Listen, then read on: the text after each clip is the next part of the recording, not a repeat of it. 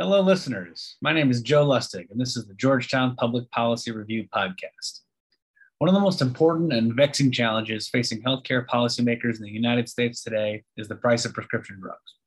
Drug prices in this country are much higher than in other peer countries. According to the Department of Health and Human Services, drug prices in the U.S. are about 2.5 times as high as in similar high-income countries. High drug costs are obviously a problem for American households, especially the elderly and people with complex medical conditions who rely on expensive drugs. But it's also a problem for the federal budget, since prescription drugs account for a significant portion of spending in Medicare and Medicaid. Congress took steps to address high drug prices in the Inflation Reduction Act, which was signed into law by President Biden in August of 2022. To talk about the history of drug pricing policy in the U.S., the provisions in the Inflation Reduction Act, and what else Congress might do to tackle the high price of drugs moving forward, I've invited Dr. Richard Frank onto the podcast. Dr. Frank was a distinguished health economist and an expert on drug pricing issues. I can think of no one better than Dr. Frank to talk us through these complex issues.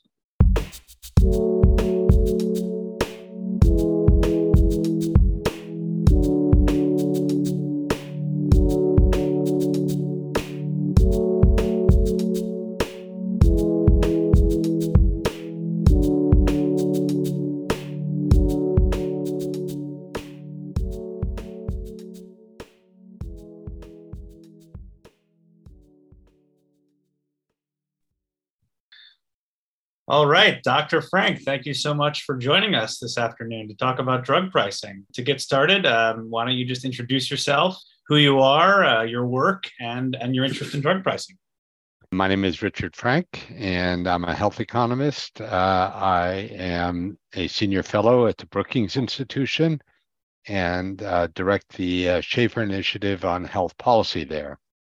And I've been a health economist in academia, in government, and in the nonprofit sector for a long time. I spent close to 5 years in the Obama administration in the Department of Health and Human Services, and I've worked on drug pricing issues for over 30 years. Great, awesome. Thank you so much. So I wanted to see if we can start by giving folks a brief history. So many people may not know that Medicare has not always covered drug pricing. So Medicare originally passed in 1965 as part of President Johnson's Great Society. And initially, it covers hospital services, it covers physician services, but it doesn't cover drug pricing. So I was hoping you could just walk us through what were the considerations that went into that? Why did Medicare initially not cover drug pricing?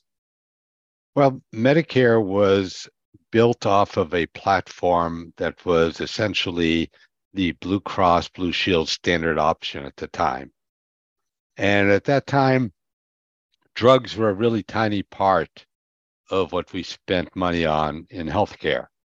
And so people didn't view it as the type of serious financial risk that it is today. And so the standard Blue Cross plan didn't cover it. Lots of insurance plans didn't cover prescription drugs. And so Medicare sort of followed suit and didn't. That's interesting. So it was sort of not even thought of as a significant health expense for most people. So as a result, the legislators and the members of Congress and the interest groups that were negotiating this didn't even really think to cover drug pricing. Is that right? Yeah, well, it's important to recognize two other points related to this. One is that inpatient drugs were covered as part of the hospital bill. Right. And also physician-administered drugs, such as chemotherapy for cancer, were covered under Medicare Part B. And so it was really the outpatient, the pills that we go to the drugstore to get that were uncovered. And so those at that time were a much smaller part of our healthcare budget than they are now. That makes a whole lot of sense. So drugs you get in the hospital, drugs the doctor gives to you at their office were covered. Drugs you go to the pharmacy counter to get just weren't a significant enough part of the healthcare expenditures at the time to be considered covered. That makes sense. Correct. Yes. So fast forward to 2003, and Medicare does come around to adding, or Congress comes around to adding a prescription drug benefit to Medicare. But it was a little bit different than traditional Medicare. So most Medicare for physician services for doctors. Medicare is the direct insurer. People who have Medicare for their health insurance, they go to the doctor, and Medicare pays the doctor. It's just covered that way. Medicare prescription drug benefit wasn't designed that way. It was more of a public-private partnership. Could you explain sort of how that program was designed and why? So the Medicare Modernization Act was sort of an important policy initiative from the Bush administration, and that was in 2003. And the motivation was, one, to sort of cover drugs, to recognize that they were now a significant part of the healthcare spending equation. And the idea there was to use market forces to try to control the cost of the benefit, among other things. And in a sense, there are sort of two sides of the market forces here.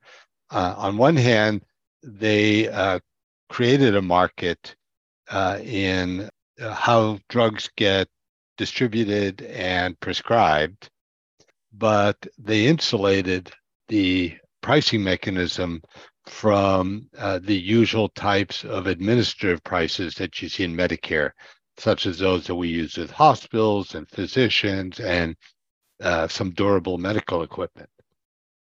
And there was a clause in the Medicare Modernization Act that prohibited Medicare from directly negotiating the prices of prescription drugs covered under the Part D benefit, which was the outpatient prescription drug benefit. And so it was that was motivated out of a concern that the presence of price controls would inhibit investment in research and development of new drug products. And that was a policy that was aggressively supported by the pharmaceutical industry. And it was one where many consumer groups and insurers were somewhat uncomfortable with. And so just to draw out the pricing mechanism point a little bit, because that's really important. So with Medicare Parts A and B, hospital and physician insurance, those prices are set sort of just by the government, right? The government puts out a price schedule every year that determines how much physicians are paid or how much hospitals are paid for each particular service. Go down the list of any service you could get at a hospital or a physician. Here's the price Medicare is going to pay. Is that right? Yeah, that's a simplified but mostly accurate version. Right. Okay, great. But so for drugs, it's not that. They did is they sort of set up a private market and let the market determine the price rather than having the government dictate or even negotiate what those prices are. Well, they set up private purchasers known as prescription drug plans that were like specialty insurance plans. So if you were a Medicare beneficiary, you could sign up for one of these plans if you wanted prescription drug coverage, and they would negotiate with the industry, much like pharmaceutical benefit managers do broadly in a marketplace. And they would, through the design of the benefit, through negotiation, through the use of drug formularies, try to get price concessions from manufacturers. And that works pretty well when there's a lot of competition for a drug, because you can, by encouraging folks to buy a lower price version, you can get price concessions by playing the manufacturers against one another.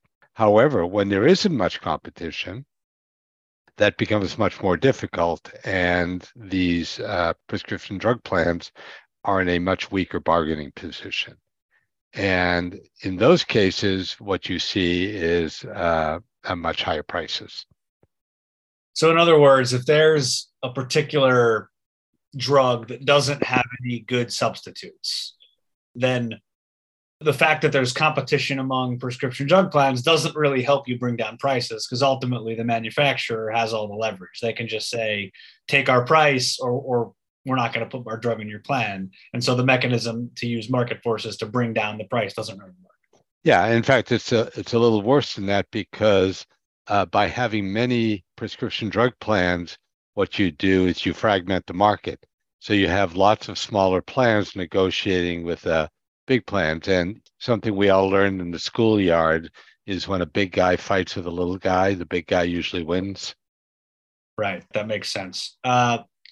So, I think there are various smaller scale efforts to combat some of these problems in the decades following the Medicare Modernization Act. But really, the first major drug pricing legislation was passed last year, and that was the Inflation Reduction Act, which had a lot of other unrelated measures, but one core section of that bill was a series of reforms intended to bring down drug prices and rectify some of the problems created by the way the Medicare Part D was originally designed. So I know you have looked very closely at this, and I want to sort of have you walk through some of the major provisions and explain them for the audience. So the first major provision, something that we've already talked about a little bit, was the bill, the Inflation Reduction Act, allows Medicare to directly negotiate drug prices with manufacturers, but only for a pretty small set of drugs. So do you want to walk through those provisions?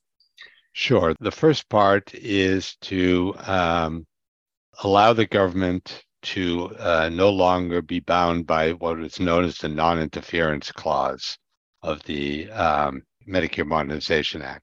And what that does is it says that the government will be permitted initially to negotiate the prices on 10 drugs that are high-spending drugs in terms of the claims they make on the Medicare program, that have been in the market for 9 years if they were a small molecule drug, and 13 years if they're biologic drugs. And they... I'll just pause you there real quick. Can you explain the difference between a small molecule drug and a biologic drug? A small molecule drug are the drugs that are typically what we've lived with for a long time, which are they're chemicals that are easily replicated, that you can sort of make in a laboratory, that do not involve like human cells or anything like that. Biologics, which are more like vaccines, have like living material there and work on the body differently, and are very often large molecules that are actually quite complicated and therefore very difficult to exactly replicate or reproduce. And so the Inflation Reduction Act allows the government to negotiate for those drugs that are in those types of drugs that are in Part D, which again are the outpatient prescription drugs. And the government can only do so if they meet those criteria. And the reason that those criteria are there are, in a sense, because they're trying to be sensitive to those innovation incentives, which is the logic is if you've been on the market for 9 years and you've been selling hundreds of millions of dollars worth of product every year, after 9 years, you've probably made your money back. And but in addition to that, in the process negotiation, the government is supposed to take into account things like whether in fact these drugs have broken even, covered their development costs, how effective those drugs are compared to everything else in the market that treats the same illnesses, and things like that. And so again, it's a fairly cautious approach to entering into negotiation.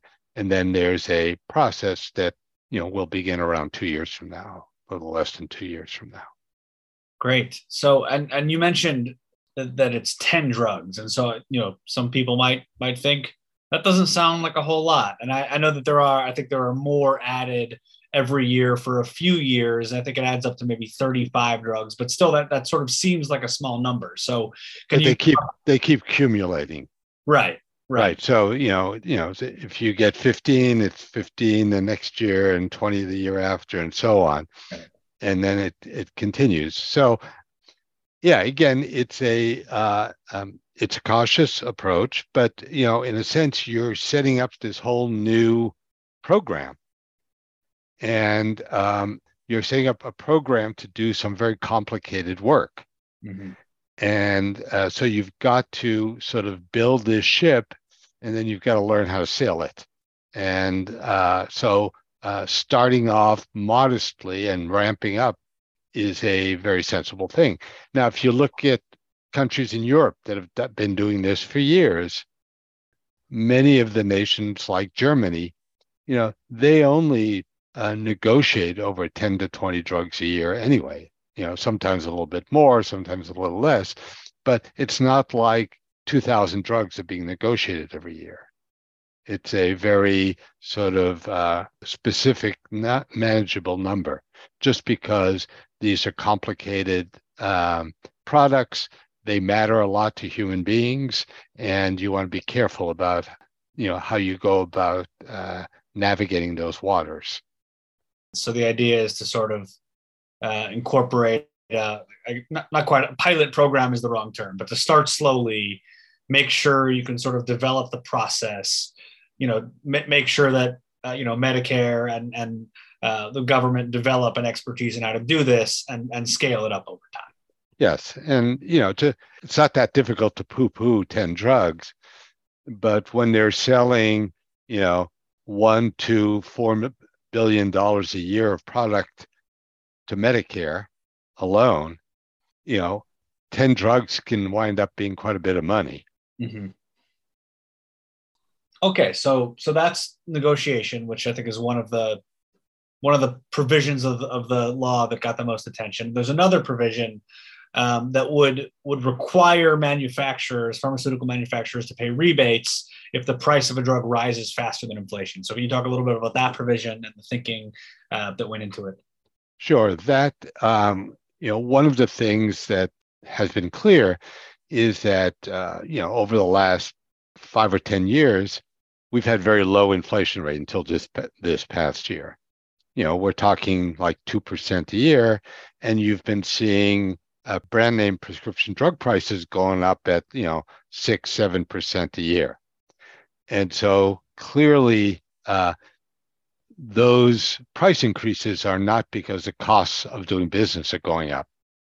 It's for other reasons. And the concern was, and this was initially a bipartisan concern, that the taxpayers were not getting a good deal going forward. And so what the Inflation Reduction Act does is it says that if you are raising your prices faster than the consumer price index set at a base of 2021, you will have to rebate to the government the difference between what you would have charged times the number of sell relative to what you actually did. So you take what you actually did charge, what you would have charged had you just stayed with inflation. You take that difference, you multiply it by the number of pills you sold, if you will, and then that difference is the size of the rebate. And if the government receives that rebate, is the idea that the government passes that rebate on to the consumers of the drug, or is that not, or that's just something that goes in the government's general revenues? And well, it provisions in there that limit sort of, for example, in a third provision that changes the design of the prescription drug benefit, it protects and helps pay for that. Got it. And so to some extent, it's internally consistent that way. You have to remember that this bill, this part of the bill, those two provisions are saving on the order of $150 billion. Right. So we I think a lot of people think about drug pricing policy as sort of intended to save consumers out of pocket costs, which it does, but also this is saving the federal government a tremendous amount of money because Medicare itself pays for so many prescription drugs for seniors, and by reducing those prices, in addition to reducing seniors out of pocket costs, it also saves the federal government a lot of money, which can then be used to fund other health. Yeah. Well, I prefer to think about it as saving the taxpayers money because, in fact, and so it does save the taxpayers money, and it contributes to deficit reduction, et cetera, which is what the Congressional Budget Office pointed out in making their estimates. Great. So you started to mention the Part D redesign, and that's right. The next thing I wanted to get into. So one of the other major provisions is it establishes an annual out-of-pocket cap of, I believe, $2,000 in Medicare Part D. So a beneficiary wouldn't have to pay more than $2,000 out of pocket in a given year for prescription drugs. And it makes some other changes to the design. So do you want to talk about that a little bit? Sure. So, in a sense, what you've pointed out is a three-legged stool. There's the negotiation, there's the inflation rebate, and then there's the Part D redesign. And the redesign is a thing that doubles down on saving consumers out-of-pocket expenses. So the first thing, as you note, it does is it caps the total out-of-pocket spending on prescription drugs. And so what that does is it saves a relatively small number, a large number, but a relatively small portion of Medicare beneficiaries a lot of money. So if you have a very important chronic condition that requires you to take, drugs that are going to cost you $50,000 to $100,000 a year, up until this law passed, even when you hit the so-called catastrophic benefit, you were still paying 5% out of pocket. Right. And it turns out 5% of a large number is still a pretty large number for consumers. And so, and it was uncapped. And so the $2,000 limit protects people who are relatively sicker from really catastrophic costs. And that was the first important piece. Second is that the benefit redesign increased the number of people eligible for a low-income subsidy. So it moved up the income requirement that qualifies you for a low-income subsidy. And so again, what you're doing is you're making drug coverage more affordable to people. And again, that's another way to lower the costs associated with prescription drugs to consumers, to like real people. And then the third piece was it capped the price of insulin at $35 per month. And so, once again, what you have is that the negotiation piece looks at the total price, as does the inflation reduction piece, which has benefits, as you noted, to consumers. But then the benefit redesign really goes right after giving consumers more financial protection against the cost of prescription drugs. Got it. So the first two legs of the stool, as you put it, are focused on sort of saving the taxpayer money, and the third part of the stool sort of uses some of that taxpayer savings to make the Medicare Part D prescription drug benefit more generous in a lot of ways for the folks who are using or spending. Yes, but consumers benefit from the first two as well, and because consumers pay a portion of benefits out of pocket. And again, they often pay a deductible before they get there. And so all of this affects both of the first two legs of the stool affect those consumer prices as well. Right. That makes sense. So I want to come back to insulin, but before I do, just to sort of conceptualize a little bit the point you made about the out-of-pocket max. I think most people who have health insurance will understand that there are sort of these phases. So there's your deductible, which until you hit your deductible, you're responsible for all of the expenditures that you incur. Then above your deductible, usually there's some kind of copay or co-insurance amount where you're paying a portion and the insurer is paying a portion. And then you hit your out-of-pocket max. And once you've hit that, your insurer is covering everything. So that's sort of normal. Medicare Part D is a little bit more complicated than that because there are these sort of different, and I can put a diagram in the show notes so people can look at it because this gets really complicated. But the sort of crux of it is that right now, Medicare Part D does not have this out-of-pocket cap. It has this catastrophic coverage phase where consumers are only paying 5%. But as you pointed out, if you're someone who has a lot of really expensive drugs that you require, 5% of a lot of money is still a lot of money. And so this protects those folks, who don't have that protection from an out-of-pocket maximum. Yep. Correct. Great. Okay, so let's go back to insulin briefly, because I thought it was interesting that insulin is one drug, and it's sort of the only one that is singled out in the bill completely. Insulin gets a $35 out-of-pocket cap. There's no other single drug that's treated that way. So, and insulin also, you hear congressmen talk about it a lot. You hear policymakers talk about the price of insulin a lot. What is it about insulin that gives it this singular focus? Why are policymakers so interested specifically in insulin? Why does it get singled out in the bill? Well, a couple of reasons.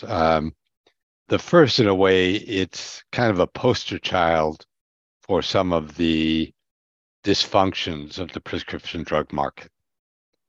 So that's one thing. Second thing is there are a lot of people with diabetes who are insulin dependent in the Medicare program, and that number seems to be growing. So a lot of people involved. And insulin has been around forever. I mean, there are some new products, but there have been insulins that have been around for a long time. And when I talk about sort of the dysfunction, that is partially reflected in what happens. So if you look at what the government pays for insulin, it's actually, it's not wildly expensive in many cases. And that's because there's a lot of competition. There are multiple products. They operate in slightly different ways. And the government gets back, through the prescription drug plans. They negotiate pretty good deals with manufacturers. And so that comes in the form of rebates to the prescription drug plans and to the government. However, consumers pay on the basis of a list price, which is completely different from the net price, which is the list price minus the rebate. And so you have consumers paying off of a base of a much higher price than the actual transaction with either the prescription drug plan or the government. And, the only one not getting a good deal up to this point on insulins were consumers, which, represents that dysfunction that I was talking about. And it was in one of the places where it was most extreme was in the insulin market. Got it. So given that there's a lot of people with insulin that, it's disproportionately a problem of old age, and there's this dysfunction, it got the attention of Congress, as it should. And so what they did is they said, well, look, the problem here is not that there aren't mechanisms either through the new negotiations or through the existing prescription drug plan approach to fix this problem for the government side of the market. But there's a big problem on the consumer side. So they decide to go after it directly and just say, look, no more payments above $35. It's not going to be a percentage off of a list price anymore. It's just this number, and that's it. Got it. And that tremendously changes the affordability. Okay, that makes a whole lot of sense. I appreciate that explanation. So I wanted to quickly talk about you've done a really great job of walking us through what's in the bill. I wanted to just briefly talk about some of the critiques of the bill. So I've sort of heard three major critiques, and I want to just have you, and a couple of them we've touched on already, but I want to have you respond to those. Let us know what you think. So the first, which I think we've addressed a little bit, is the one you hear from the left, which is mostly just that this isn't big enough. They should have included more drugs. They should have just directly controlled prices rather than have the government negotiate. A desire, I think, on the left for just something more aggressive. So if you have a response to that, I'd love to hear what you think.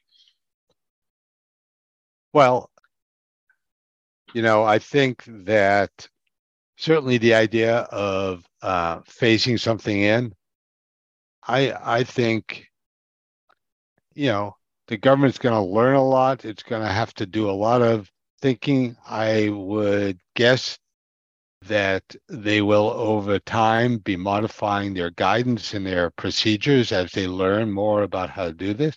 And so starting off with a bunch of clearly high-priced drugs that have been around for a long time and made a lot of money that still, don't have any generic competition with them, that's not a bad place to start. And the thing that I think is so important about the Inflation Reduction Act is it gives the government a whole new set of tools to do this with. And I think that setting things up so that you can learn how to use your tools and use them appropriately, I think is a good thing. And, as you see, the Biden administration, their budget this year proposed extending the number of drugs going forward. Yeah. And so, what that highlights is the fact, okay, we've got some tools in place. We're going to learn something in the first couple of years to do it. And then let's potentially think about, extending those tools as we learn how to use them. That seems like a perfectly reasonable way to proceed. As much as I admire sort of constructive impatience. So I think that's one thing. I think the other thing is I think you do want a negotiation. And I think because more often than not, you'd rather have people walk away from an interaction having shaken hands and knowing that, nobody really got taken to the cleaners. Mm. And I think the balancing act here is you need to have a mechanism in place that keeps everybody at the table, the bargaining table. And that was always a very hard thing to figure out how to do, right? Because, if you can walk away at any point, then the other guy's in a really bad bargaining position. Right. And so you need to have something that keeps people at the table for a long time. And the Inflation Reduction Act does that through an excise tax.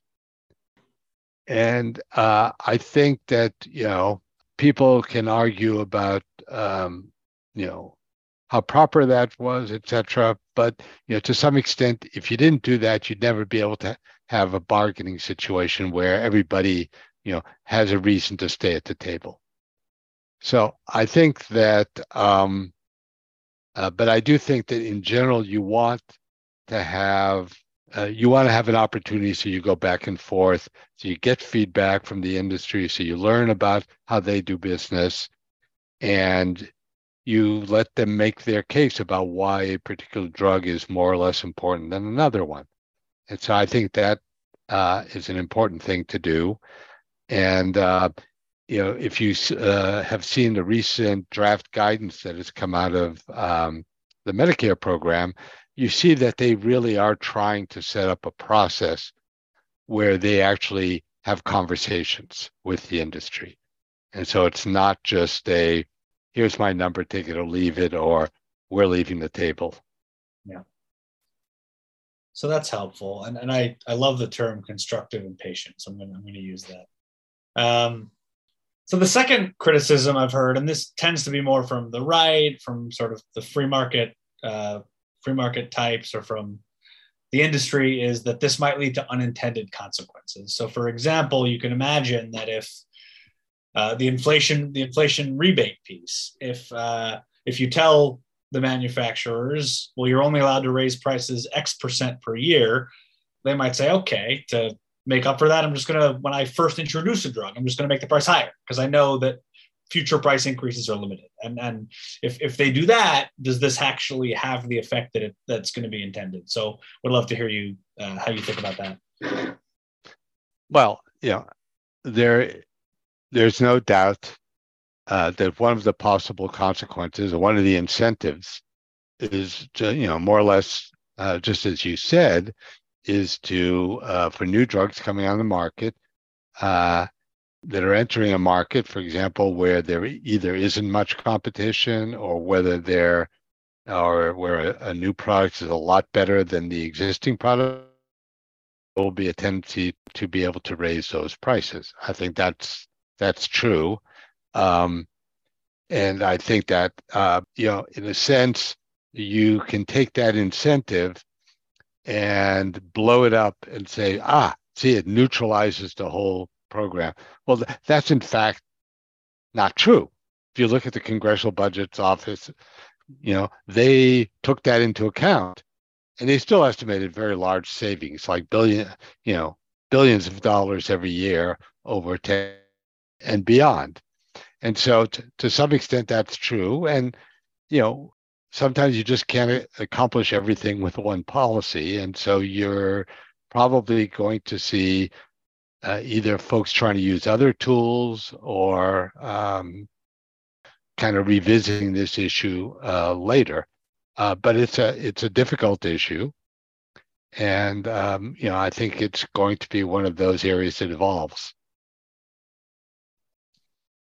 And the last area, and this is probably maybe the most important criticism of the bill, is that, and this is something you hear about drug pricing policy in any context, is that if you limit, if you control prices too much, pharmaceutical manufacturers simply aren't going to have the incentive to innovate, and the result might be fewer drugs. And obviously that's bad, because if there's a potential future life-saving drug out there that never gets invented because you simply eliminated the market incentives for a pharmaceutical manufacturer to create it, obviously, if that's true, that would be bad. So that's probably the most common and most concerning argument you hear from both sort of free market conservatives and from manufacturers themselves. So would love to hear. I know you've written about this. So yeah.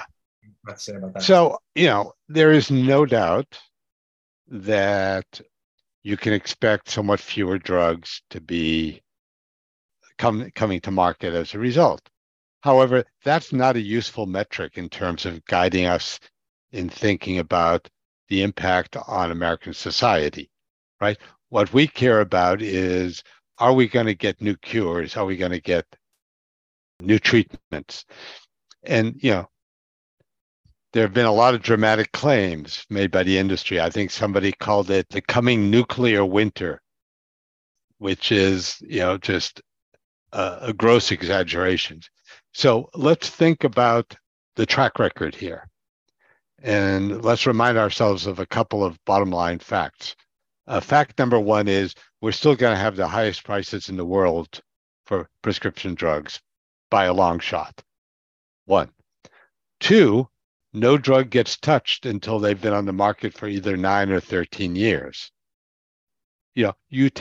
Let's take a disease like hepatitis C, which recently was the extreme winner in an R&D sense, which is a cure was developed. Well, they made their money back almost instantaneously and then have made huge profits since, even with competition. And then 9 years down the road, they'll have made money. And that's a small, relatively small disease group. I mean, not tiny, but not huge, not like arthritis. And so I think that those are some things to bear in mind. But more importantly is the track record. What are our current incentives incent? A lot of the money that's spent on R&D is to produce drugs that are small variations on what are out there already. And we did some research where we found that somewhere between 30 and 40% of new drugs launched offer no significant benefits over what's already out there. And about a third of them, 35, 40%, offer some meaningful benefits, and 20% we're not sure of. So there's a lot of room there to reduce the number of drugs coming to market that don't add much to the public health. And so, as far as I can tell, so my view is, which drugs are we incenting to come on the market? And it seems to me that if you have a really important drug, then you're going to be able to charge a lot of money for a long time for that drug, even if you can't raise it to the degree that you have been able to raise the price as you have over the last 5 years. But you can still, as you noted, launch it at a very advantageous price and keep it there and keep it even with inflation for the next 9 years if you're a small molecule, for the next 13 if you're a biologic. And it seems to me, if we're talking about drugs where you're making billions of dollars a year, there's still a huge incentive to produce those types of products. So that's really helpful. It sounds like part of what you're saying is, sure, there might be fewer drugs, but the drugs that would be coming to market that now won't are probably more likely to be those kinds of drugs that are minor tweaks on existing drugs. They're not that innovative. They don't offer that much benefit, so they might not be that profitable. There's still always going to be a huge incentive and huge profits if you, for example, cure Hep C. That something like that. Is still incentivized, and even more so now. So.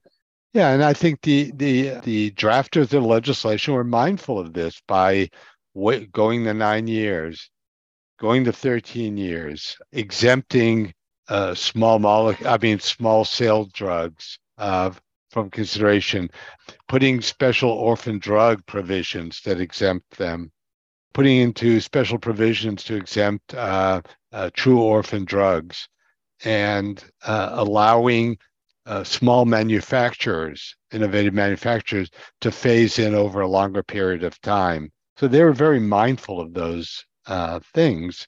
And, I think that, the Congressional Budget Office, I thought, did a very even-handed review of this, and they talked about a very small number of drugs over 30 years falling off the table because of this. And, to some extent, there's a lot of uncertainty here, but if I was to sort of pick a number, because I had to, Congressional Budget Office usually does a pretty even-handed job of taking what we know and making a reasonable projection. Great. All right. So last question I wanted to ask you before we wrap up. What do you think Congress might look at next on drug pricing? Are there other provisions that maybe didn't make it into the Inflation Reduction Act, or other areas of prescription drug policy that Congress might look at next? What should we expect in the future, or hope for in the future? Well, I think a lot of folks on both sides of the aisle have been worried about the way that the patent system is working. So, for example, the creation of what have become known as patent thickets, where, for example, there's a drug called Humira, which you might know, which sells, like $21 billion a year worldwide. They have hundreds of patents. And so they can weaponize the patent at the legal system to keep competition off the market. And I think that is of great concern to both Republicans and Democrats. And I think there's some interest in trying to figure out how to address that issue. So I think that's an important one. I think there are a variety of things that the FDA can do and that Congress can authorize the FDA to do to adjust their regulations to promote more generic and biosimilar competition.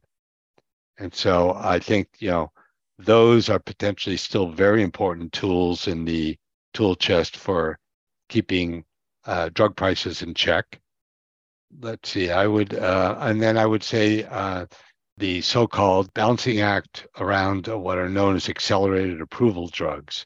The one that's most prominent these days was the Alzheimer's drug Aduhelm that was approved by the FDA under sort of controversial processes, and which none of the major payers in this country, including Medicare, want to pay for in an open-ended way, because the evidence suggesting that there was any clinical benefit was murky, if not non-existent, and that the potential dangerous side effects were potentially significant in the form of brain swelling.